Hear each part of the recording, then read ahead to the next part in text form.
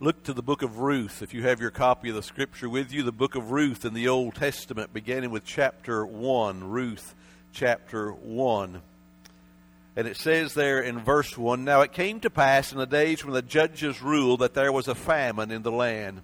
And a certain man of Bethlehem, Judah, went to sojourn in the country of Moab, he and his wife and his 2 sons. And the name of the man was Elimelech, and the name of his wife Naomi, and the name of his 2 sons Mahlon and Chilion, Ephrathites of Bethlehem, Judah. And they came into the country of Moab and continued there. And Elimelech, Naomi's husband, died, and she was left and her 2 sons. And they took them wives of the women of Moab. The name of one was Orpah, and the name of the other Ruth, and they dwelt there about 10 years. And Mahlon and Chilion died also, both of them, and the woman was left of her 2 sons and her husband. And then she arose with her daughter-in-laws that she might return from the country of Moab,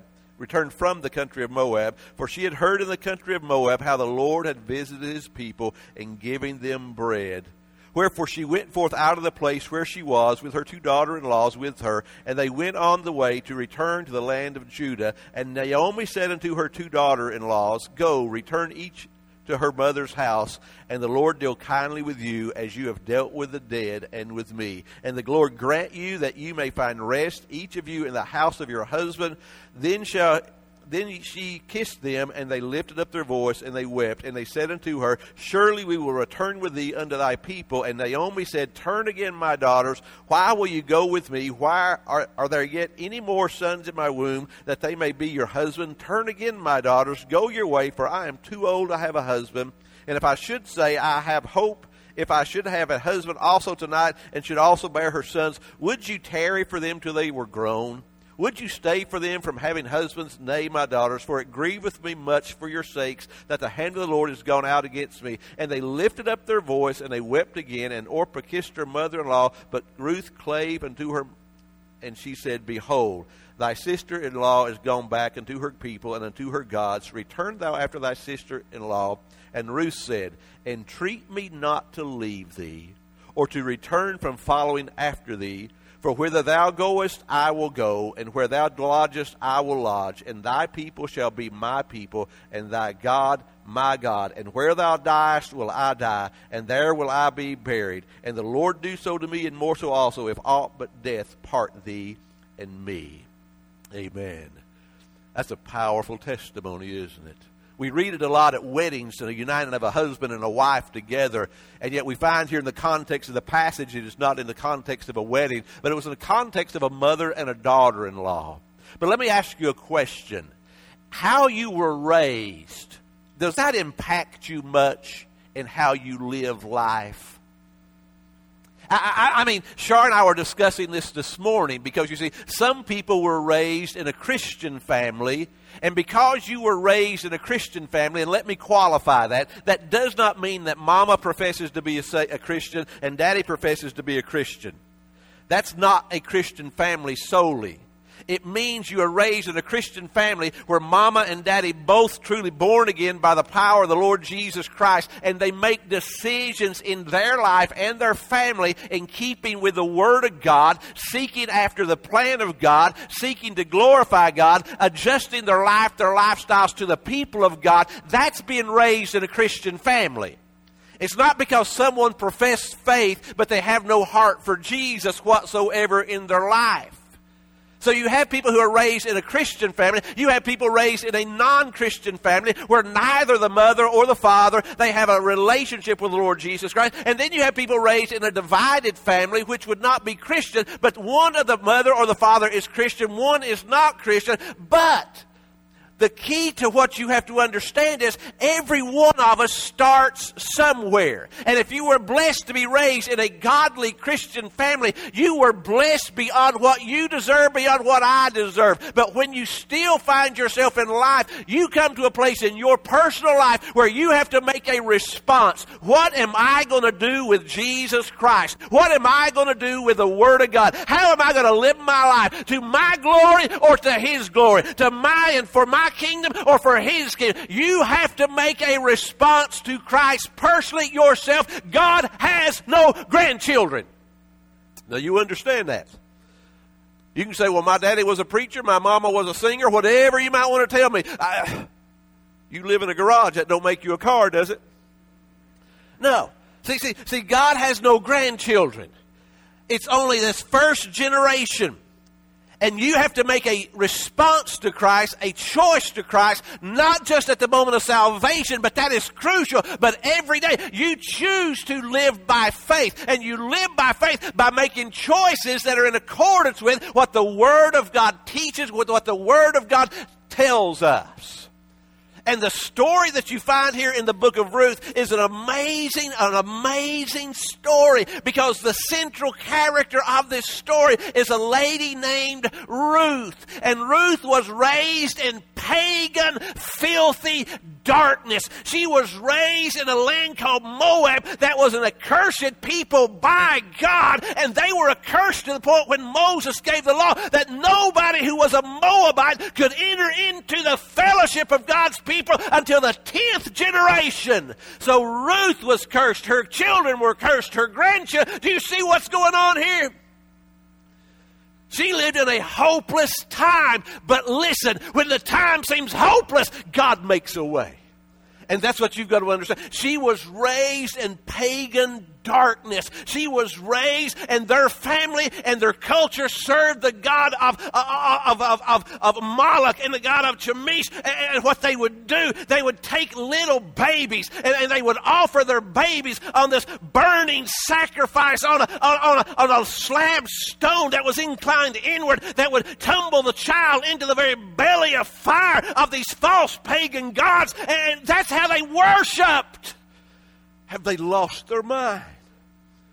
But that's what was going on. This is how she was raised.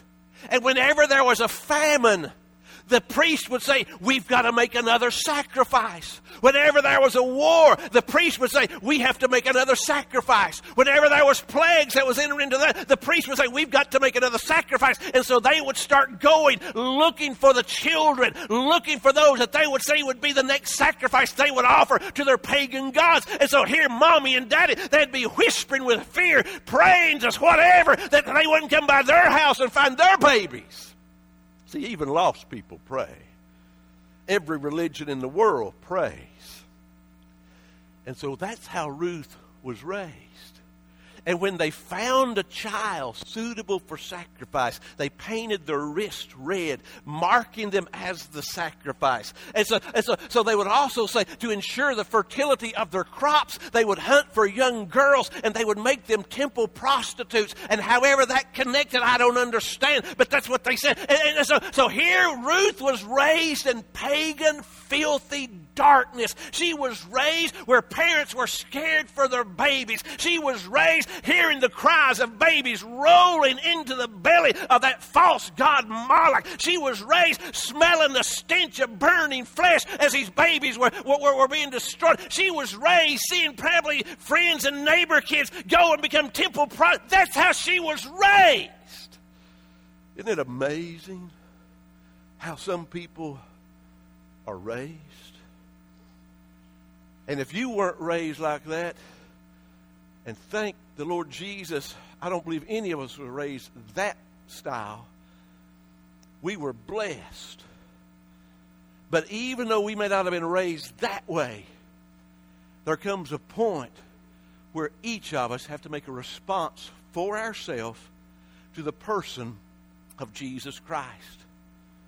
And so what you find in this story, it's a story of redemption. There's two books in the Bible that talk about redemption per se. One is the book of Exodus, and that is redemption that came as the children of Israel were led out of Egyptian bondage. It was redemption by power. And the other is the book of Ruth, and it was redemption by purchase. Because you see, what God did in Ruth's life was He brought her to the place where she met her kinsman redeemer. She met the one who could do only for her what she could not do for herself. And I hope you understand that Jesus Christ, He is your kinsman redeemer. He is my kinsman redeemer. He's the one who can do for me what I cannot do for myself. I cannot save myself. I cannot fix myself. I cannot be good enough. And it's only in Christ who purchased me, who purchased you. He bought you with His own blood. He gave His life on Calvary for your sin, for my sin, to forgive us, to say the debt is paid in full. He brought us so that we can have relationship with Almighty God, and we can live in harmony with God. We can walk by faith, and we can live to the glory of God, and we can live for the kingdom of God, and we can live with a purpose beyond me, my, and mine, and how big can I build it, and how much can I get? He says, I've bought you, I've sealed you, I've secured you for my glory, my honor, and you are to live for me. That's what life's about. But we live in a time where life's about getting all the stuff we can and grabbing all the gusto we can, and everybody's empty, and everybody's got issues because we're listening to the wrong person. We're not listening to the Lord Jesus Christ. We're allowing things to get inside our lives that are not right. And so here's the story of Ruth. You find the Ruth. She was a woman who dwelt in a far-off land. She dwelt in a place of utter darkness, a place of utter despair. And yet God brought her to her kinsman redeemer, whereby she could know life and life in Him. There's 3 parts to this story. If you want to break down this book, you find first off how God sought her. You find secondly how God taught her. And thirdly, you find how God bought her. You see, she lived outside the scope of God's promises. If you remember the story of Balak and Balaam, you will understand that's when they became an accursed people, and they were cursed to the 10th generation, and there was no hope for her kids, her grandkids. Why? Because they were an accursed people by the very word of God itself. But hear me, when we think it's hopeless, God says, I've got hope. You've got to look to me. You've got to look to the right source. You've got to adjust your life to me. You've got to respond to me. And so God started seeking after this one who lived in such a way. He found a way. He sought her. Do you understand that God came looking for you one day? Do you understand God knows everything about you? God knows where you live. God knows what you do. God knows how you behave. He knows how you treated your wife this morning. He knows how you spoke to your kids last night. He knows everything about you, and He has sought you, and He is working in your life, and you don't even know it sometimes. He comes seeking. He comes looking. He comes wooing you, and we're oblivious to it. How did God seek out this woman named Ruth? Well, there's 5 things that God used to bring Ruth to where she could meet her kinsman redeemer. There's 5 things. There's 5 links in the chain that God used to bring her to her redeemer Boaz. And the first thing God used was this. He used a famine. That's what I said, a famine. That means a shortage, right? That means a lack of supply, a lack of resource. But it was not in Moab. The famine was in Judah. In fact, if you look at Scripture, there is 13 different famines recorded in the Bible. And what happens is God says, I'm going to allow shortage into your life. And this was shortage into the people of God's life. Do you realize that? He said, I'm going to allow shortage into your life because I need to train you. I need to teach you. And so here's Ruth living in pagan Moab, and she hears about a famine in far-off Judah. Now, what does it do for you when you turn on the news and you see devastation in far-off North Africa? We say, well, that's awful. And then we go back to doing what we were doing, right? Glad it's there and not here. And Ruth didn't even know that God was working through a famine there to begin to get her attention here where she was. Because God used this famine to get her to her Redeemer. And long before Ruth ever gave a conscious awareness to who God was and is, God was thinking about her. Listen to me. Long before you ever gave thought to the person of the Lord Jesus Christ, He is thinking about you. And you may be here today thinking you're pacifying your wife, you're shutting up your husband, you're doing something for your kids or your grandkids. But let me tell you, God is the one who has brought you here. He has drew you here, and you don't even realize it. Why? Because that's how great our God is. He can do things and you don't even realize what's going on. And God allowed a famine into the land because he was thinking about Ruth. And all of a sudden, because a famine came in the land, a family, they all begin with F if you've not figured it out, the family moved into pagan Moab. And these were not a family of pagans, but these were a family of believers. They were Ephraimites. They were from Judah. This family moved from Judah, Bethlehem. They moved to Moab. That makes no sense. Why would a person of God leave the people of God, leave the place of God, and move to a place of paganism? Because they were backslidden believers. Has anybody got a testimony about what it means to be backslidden besides me? All right, see, they were backslidden. They were not where they were supposed to be, doing what they were supposed to be doing. You see, God in the Old Testament, he dwelt with his people in a certain place in the land of Canaan. God in the Old Testament, he met with his people there in Judah. He met with his people there because they were the people of God. And Elimelech, his name, it meant, my God is king. But hear me, that's not how it was practically in his life. Here's the deal. We got a famine. We got a shortage.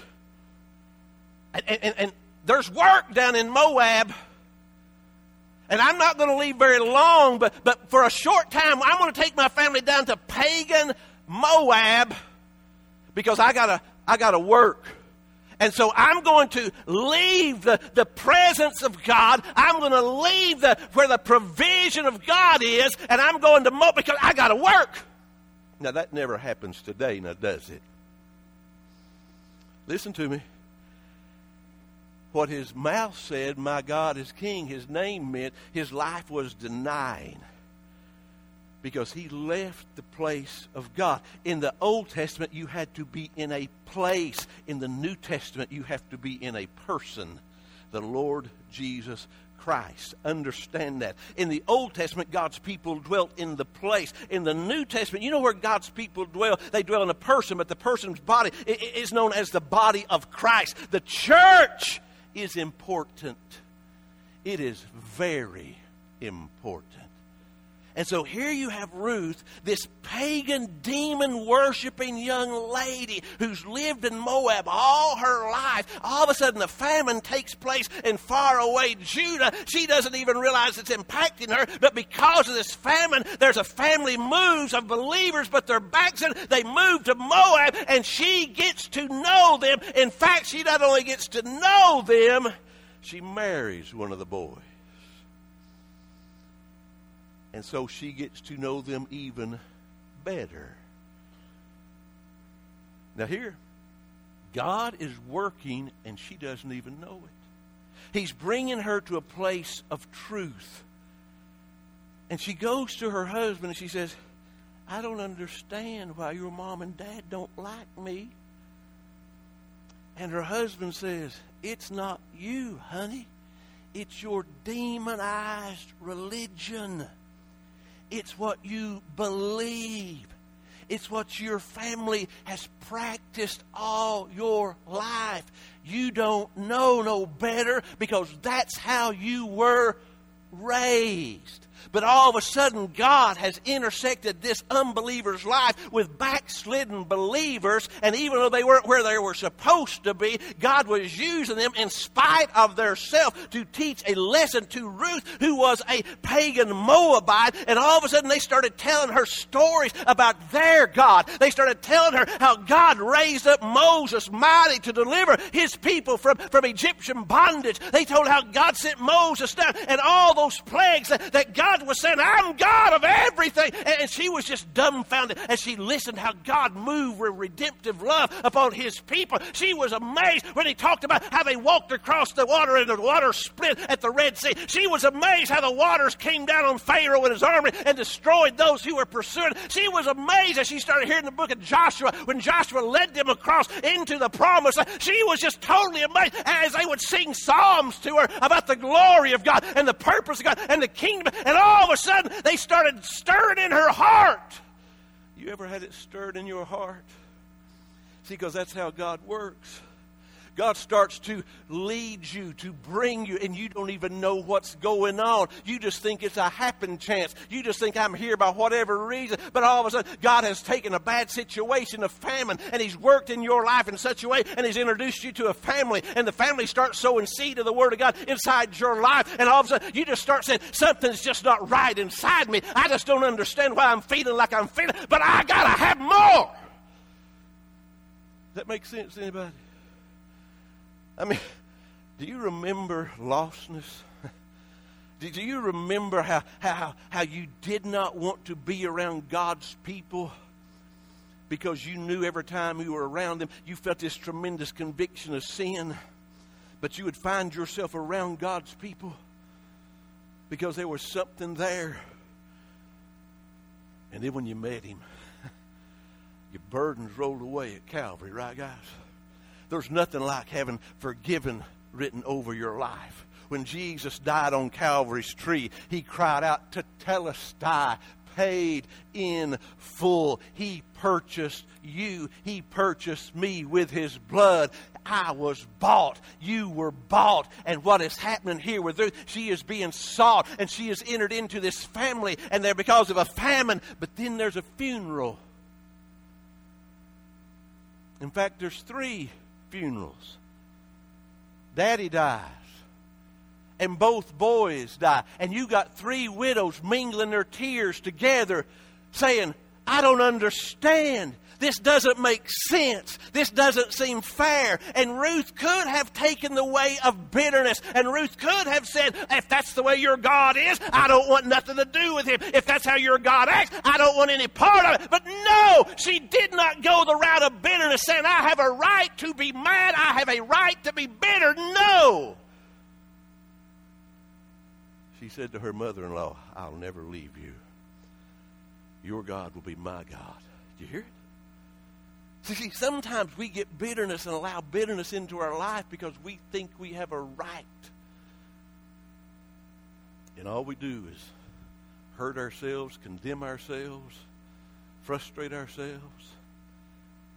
And so here she stands, mingling her tears with her sister-in-law and her mother-in-law, because here she's faced this terrible situation, but it's just a link in the chain to bring her to her kinsman redeemer, because all along God is at work behind the scenes. Believers, you understand that. God is at work even when we don't see him working. And then the 4th thing was fear entered into her heart. Now, you remember, she had a famine take place, and then she had a family move into her life, and then she had a funeral that came into her life, and all of a sudden fear comes into her life because her mother-in-law, Naomi, gets up one morning and says, listen, I've got word from a home. I've got word from Bethlehem, Judea. There's abundance. There's provision. God is moving. God is answering, and I'm leaving here. I'm going out of Moab. I'm not going to be backslidden any longer. I'm getting right with God, and you all don't need to go with me. Sometimes when you are in a backslidden state, you don't give real good advice. Because she spins and she starts trying to talk her daughter-in-laws out of coming with her. And she is able to talk her one daughter-in-law, Orpah, out of coming with her. And this is the sideline. Orpah, in extra biblical literature, do you know what Orpah, whose she grandchild was? Goliath. And you understand that Ruth's grandbaby ended up being David. Isn't that an amazing thought? Anyway, fear grips her heart.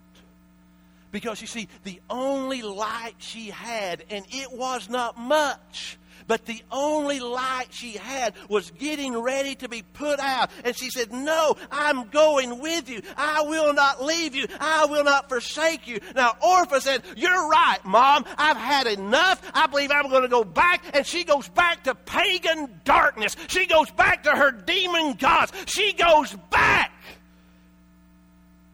And Naomi has a bad memory on her mind because of what she said. And in hell, Orpah still lives because she said no. You understand, all kinds of people make responses. Orpah made a response. Orpah aligned with the people of God that was there. But the test of genuineness is called perseverance. It's called the continuing in the faith. Right? Because you see, God says, when I save you, I enable you.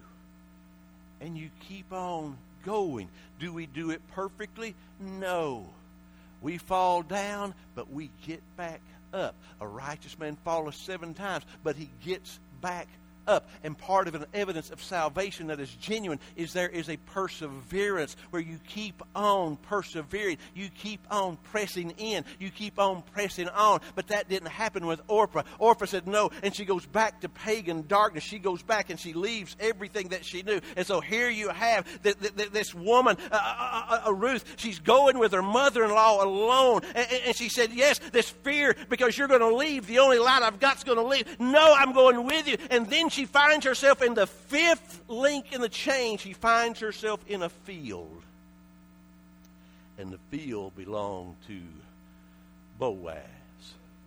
And Boaz was her kinsman redeemer, and she didn't even know it. And Boaz was the one who could do for her what she could not do for herself, and she didn't even know it. And so as you start going through this book of Ruth, what you will find was, here was this young lady that God was seeking all the time. Hear me, person, you're here today. You don't even know why you're here. You're here to pacify somebody. Maybe you just turned in here at church time because you thought, I got to go to church somewhere. Hear me, God is working. God is drawing. God is leading you. And God has said, I'm going to speak to you today. I'm going to challenge your heart today. I'm going to draw you. I'm going to woo you by my Holy Spirit. Why? Because the day is the day of salvation. The day is the day you can meet your kinsman redeemer. The day is the day you can be washed in the blood of Christ and be brand new. Have your sins forgiven, your name written in the Lamb's Book of Life. Today's that day.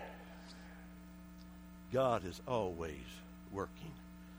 When we don't think nothing's going on, God is always working. And so you see here in chapter 2 while she was taught.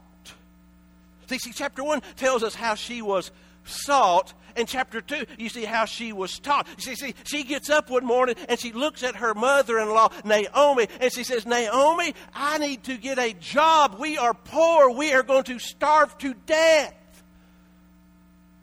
And you know what Naomi said? She said, we're in Bethlehem, Judea. We're in Judah. We're in the place of God. Do you know what God has here? We have a welfare system. She said, say what? She said, yes, we have welfare. You see, farmers, when they harvest their crop, they go through one time. And they have to leave the corners for us poor folks. And everything they didn't get on the first cut around that they may have missed, they're not allowed to go back and get it. That's our welfare system. Isn't it great? Nobody delivers it to your mailbox. You have to go out and work for it. You have to go out and get it, but you won't starve if you want to get something to eat. But God's people had welfare. He said, I'm provided for you. And she said, what do I do? She said, you go out to the field. And you start to glean. And so here's this Moabite woman named Ruth going out to the fields.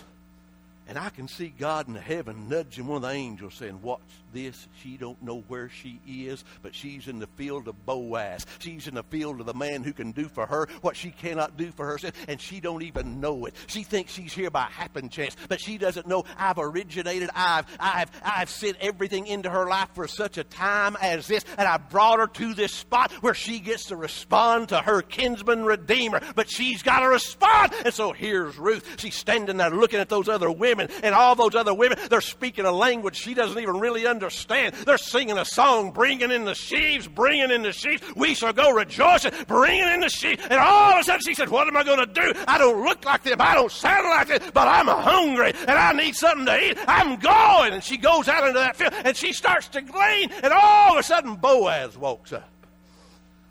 And Boaz is a righteous man. Boaz is a virtuous man. And Boaz is a rich man, because only a rich man can redeem, because there is a price that you have to pay. And see, that's why Jesus Christ, for your sake, he became poor. He left the riches of all of glory to come down to this earth and to suffer and to bleed and to die. Why? So he could pay for Mark's sin, so he could pay for Char's sin, so he could pay for your sin. But you've got to respond. So Boaz says, who's that? And they said, that's Naomi's daughter-in-law. Her husband died in Moab. You see, when Elimelech went to Moab, his idea was, I won't stay long. I'll just stay long enough to get some things fixed. And all of a sudden, he stayed longer than he wanted to stay. It cost him longer than he wanted to pay. And that's the way sin is. And daddies, our sin impacts our kids greatly. Our sin impacts our kids greatly because God has ordained that we as the head of the home, we understand some things and we teach our kids to walk by faith, not to backslide. Listen to me. Boaz says, who's that? And they said, that is Ruth. That is Naomi's daughter-in-law. Her husband died back in Moab. And he said, let me tell you what you do for Naomi's sake and for Ruth's sake. He said, I want you to go over there and give her 10 omers of grain of barley. So how much is an omer? Well, you go back to the Old Testament, to the book of Exodus, when the children of Israel had manna come down from heaven, God said every great big strapping man is an omer, is all he can carry. That's an omer. So great big strapping men, an omer is as much as you can gather up and carry. And he gave her 10 omers. So here she comes in. And I don't know how the omers got there. I would say Boaz sent some help. But all of a sudden you've got 10 omers of grain sitting on the porch. And Naomi comes out and she says, my. She's gone back to her Moabite ways because there ain't no woman ever gleaned this much. Ruth, where'd this come from? And Ruth says, I met a man. Oh, Lord, you met a man? That's what I'm worried about, Ruth. What's going on? She said, his name is Boaz. And all of a sudden something clicks inside Naomi's mind and she starts giving good advice this time. She starts giving advice that will lead to life. She gives advice that will lead to your spiritual health. She gives advice and she said, that man Boaz, he's close of kin. He's near of kin to you. He's your kinsman redeemer. He can do for you what you cannot do for yourself. But you've got to go to him and you've got to get at his feet and you've got to ask him to marry you. Ladies, did you ask your husband to marry you? And I know some of you probably did. But don't spoil my story. You have to get at his feet and say, Boaz, will you redeem me? Boaz, will you do for me what I can't do for myself? Boaz, I want to be a part of your family. Marry me. Now here's what Ruth could have done. I ain't doing that. And we got people say that every Sunday. Because pride. What are they going to think about me? Pride damns more people to hell than anything, I believe. Let me think about it. And she's run over by an ox cart on the way home and she dies. See, when Jesus calls you, that's when he expects you to respond to him. You're never guaranteed another opportunity, another day. The Bible says life is short. It's but a vapor. It's here for a moment, then it's gone. The Bible tells us that the Spirit of God will not always strive with a man, with a woman. When he's seeking you, when he's drawing you, you respond to him because God says, it's on my time. I don't dictate to you per se, or you don't dictate to God. But God says, here's how it works. She could have said, well, I can just go glean some more tomorrow. But she said, I go get at his feet, and I ask him that I can come into his family. She did! And he did! And it was done! Isn't that good? She goes and gets at his feet and startles him. And she says, Boaz, will you redeem me? And he said, there's some aspects of the law that have to be fulfilled. And he fulfilled every one of the aspects.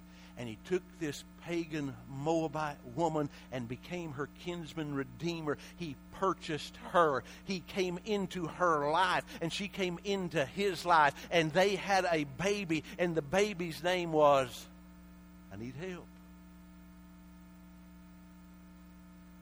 It's in the last chapter. Nobody can help me. Obed. And Obed had a son named Jesse, and Jesse had a son named, and David is the line of Jesus. Do you see this? Jesus is our kinsman redeemer. He left glory to come down to this earth to do for us what we cannot do for ourselves. And he's saying right now, come to me. He said right now, ask to come into my family. He said right now, I'll love you. I'll forgive you. I will pay the price for your soul, for the cleansing blood was shed on Calvary's tree.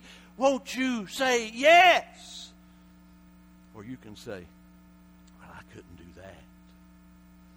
What's all these people going to think? And the fear of man will choke out the very presence of God from speaking to your heart.